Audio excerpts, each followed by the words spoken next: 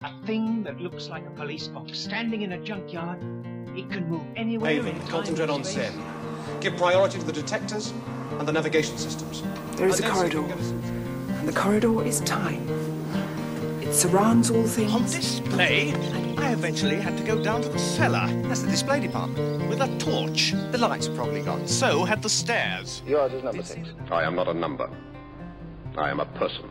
Welcome to British Invaders, episode 440. This is the podcast all about British science fiction television, and this time we are continuing our discussion about Mr. Corbett's Ghost. This is Brian from Canada. And this is Eamon from England. Hello. This is a 1987 ITV single standalone ghost story, runs about 55 minutes, and this fits into our Christmas ghost story tradition because it was broadcast in that season. It was directed by Danny Huston and features performances from Hollywood legends Paul Scofield, John Huston, the father of the director, and Burgess Meredith. So it's rather interesting for the people involved. And it is about this young man who makes a deal with a mysterious stranger and learns to regret it when he faces the consequences. He does indeed, facing up to the consequences of his own actions. And last time we left young Benjamin Partridge after he'd made this delivery of a late night request for medication to the stranger in the strange house in the strange woods. It's New Year's Eve. Young Benjamin would much rather be at the party with his family and friends, but instead he finds himself uncomfortably burdened, struggling with the constant presence of the ghost of his dead employer, Mr. Corbett's ghost of the title. Yes, and it's a ghost that he tries very hard to hide from other people, or to hide the fact that this is a ghost rather than just a person, and one that will convince him of the error of his ways and lead to something of a happy ending. As ever, we don't like to give too much away about the endings, but we would say that the morality tale does play out in a sort of traditional seasonal fashion. And Benjamin sort of gets a second chance, I'd say, Brian. Yes, that's right. And we have spoken about ghost stories in the Christmas season and the popularity of ghost stories in December and the holiday period.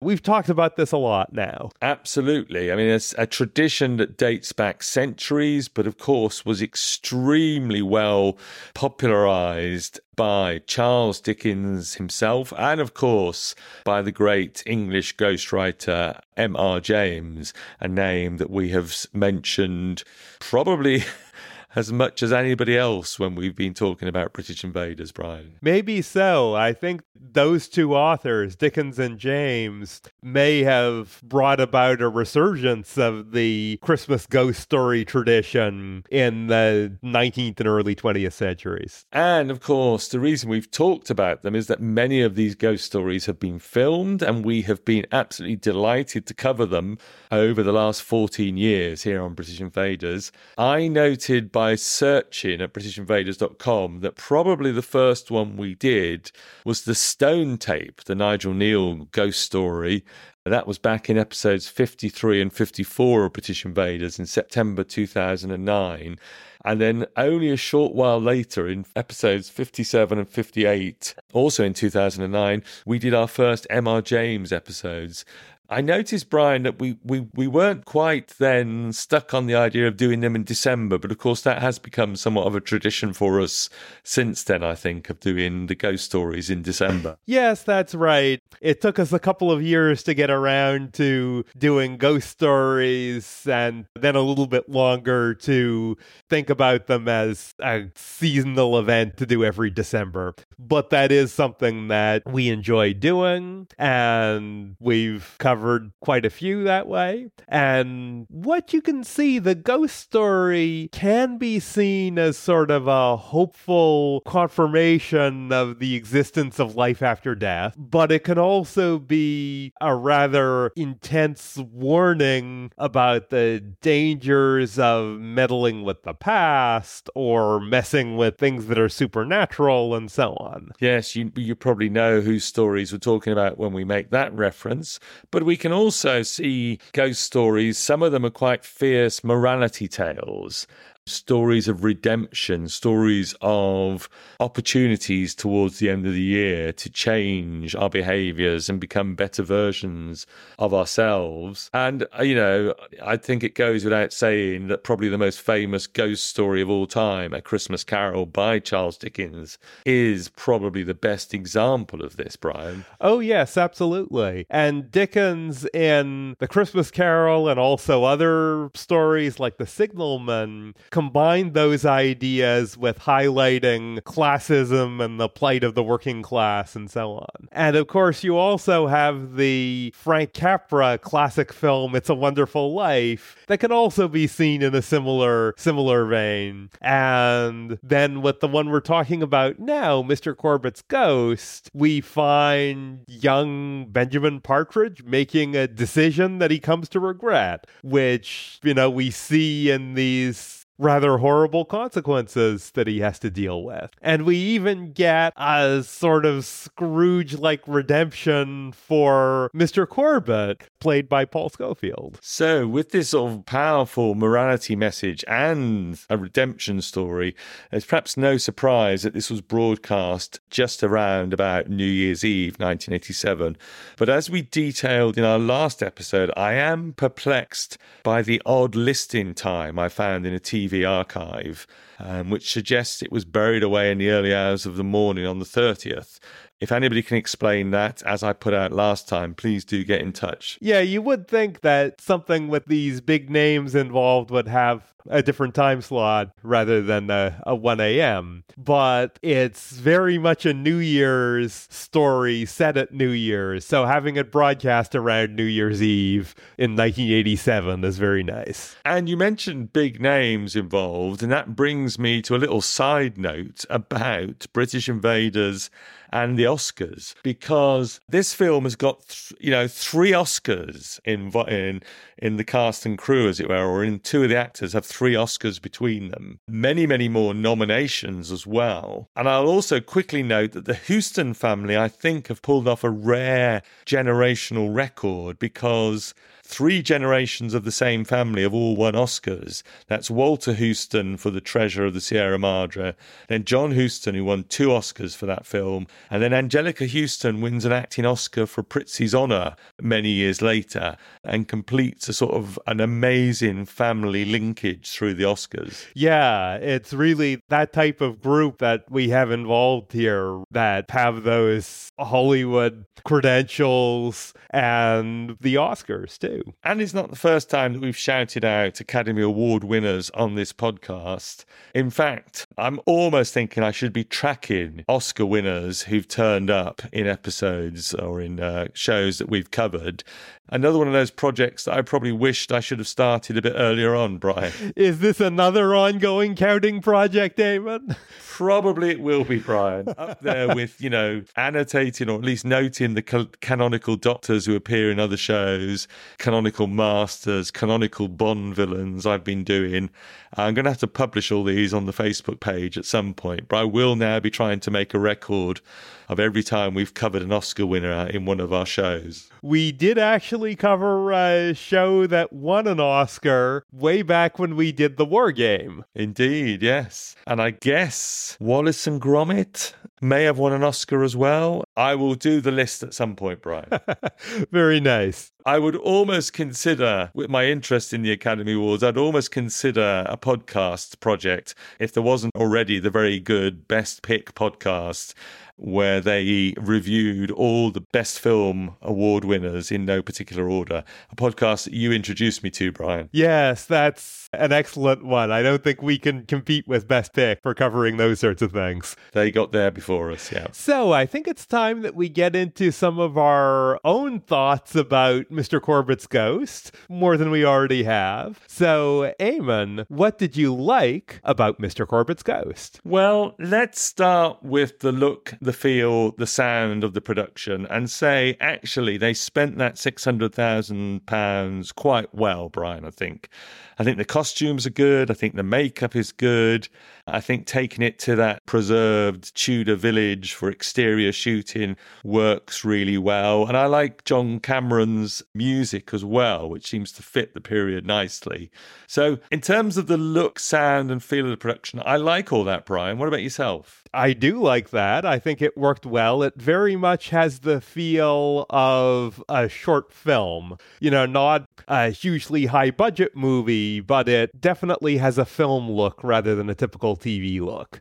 And yeah, all of that worked very well. I would also say that the cast, along with all these big credits and accolades we can talk about, I think they did very well. I enjoyed the performances in this a lot. Yes, it's astonishing stuff when you've got Paul Scofield, John Huston and Burgess Meredith up there. Absolutely terrific. John Huston, I think this was his last proper on-screen role. I know there's a later credit which includes footage of him that was shot in the 1970s, but this is, I think, his last proper role before he sadly passed away a year later. I think they're all astonishing. I would say, slight caveat, that Mark Farmer, the young chap who plays Benjamin Partridge, he may struggle a little bit against those screen legends, but I don't think that's too surprising, to be honest, Brian. They are such, immense acting talents. Yeah, I think that's fair, but I think his performance was still solid and it did what it needed to do. And, it's this classic thing where often the main character of something is the less interesting one and everyone else surrounding them is more interesting. There was some amount of that in this, but you did get some nice things from that character too. I've mentioned locations in Kent, great stuff. I think the woods look fantastic, suitably spooky for this sort of show. So all that's good. What about the writing, Brian? This script that they found based on this children's ghost story? I think it was okay. It was reasonably solid. It told the story it needed to. This feels like more of a director's piece and a performance piece than a story and writing piece to me. So it was okay. And it's interesting you mentioned that because obviously, as you say, Brian, it has the look and feel of a short film, clearly from a director and a producer quite early in their career. It comes in under the hour. It's a straightforward adaptation of an existing story. It's compared to some of the ghost stories we've talked about, Brian, it sort of tends towards the more comical than scary, I found. Yes, I think that's fair. And yeah, in going a little bit more into the negatives, I found at times it was a little bit dull. Like, I liked what they were doing with it, but it was a little bit dull at times. Yes, and there's a very neat ending that sort of ties everything up quite nicely and gives everybody the second chance. That sort of, again, I think betrays its origins as a children's ghost story where we don't want to leave the audience too unsettled at the end. I was not surprised to learn that Barry Navidi and Danny Huston were film students together, running around, working on all their little student projects, and that this was their first professional project, as it were. It has that slight film school feel to it, doesn't it? Yeah, I think it was well directed, but it doesn't, sort of go out and do lots of, do extra interesting things with it. It's well directed, but it keeps to the basics. I'd never seen this one before, Brian, and I wonder, 1987 was a busy time for me when I wasn't watching too much television, but I do wonder about why it seems to have been buried away in the TV schedules, and I wonder if it was seen by a lot of people and whether any of our listeners can remember seeing it at the time.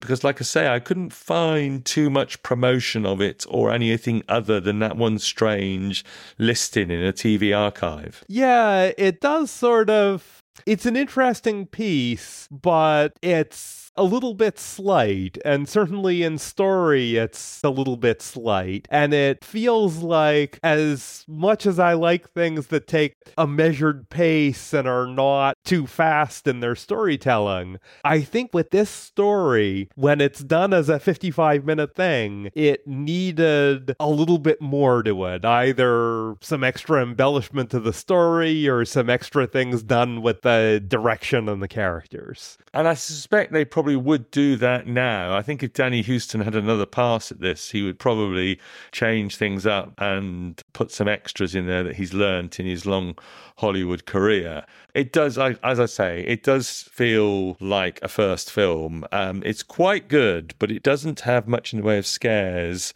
It just has that astonishing cast who are doing great stuff on screen.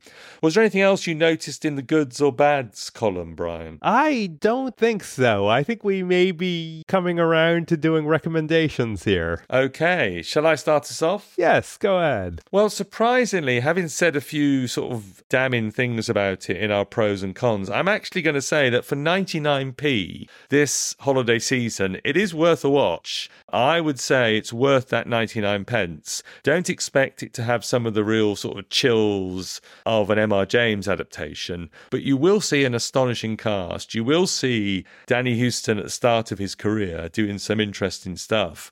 It gets it over and done quite quickly. So for me, it's a cautious recommendation, Brian, partly because it's so cheap. I will just say that the 15-minute short of documentary that goes with it, I found delightful. And if I can find that on YouTube, I will post a link to it on the Facebook page. What about yourself? So I'm also going to give a cautious recommendation, maybe slightly more cautious.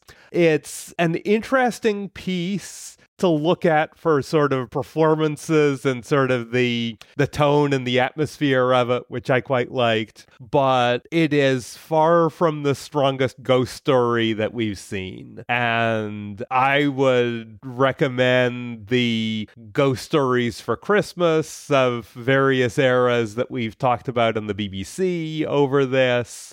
I would recommend the ITV Casting the Runes over this, and I guess a number of the ghost stories that we've talked about. However, it's an interesting piece, and if you can look at it on the inexpensive rentals and maybe look at that documentary if it's available somewhere, yeah, it's okay. So, cautious recommendation from me. Okay, but if you can remember watching this when it came out or have seen it since, or if you're a fan of the works of Leon Garfield, please drop by the Facebook and the socials and let us know what you thought. Oh yes, please do. So, in summary, Mr. Corbett's Ghost introduces us to a young Benjamin Partridge who is a pharmacist assistant and is stuck doing this late night delivery on New Year's Eve at the insistence of his terrible boss, Mr. Corbett. And he ends up making this wish that his boss would die. And we get the be careful what you wish for story of him being haunted by his boss's ghost, and see the story of that and end up with an actual reasonably positive outcome in a second chance. Interesting stuff. Let us know what you think. Absolutely. And please come back and join us for a new year of episodes on British Invaders. And next time we start with what has become a sort of mini January tradition, because we're looking at Terry Pratchett's Discworld, and this time we are joining the adventures of The Watch on a series from 2021 that was a BBC Studios production for BBC America and ended up on Amazon as well. So quite a lot to talk about next time, Brian. Yes, absolutely. We'll have lots to talk about with the show and some of the controversies and reactions to it as well.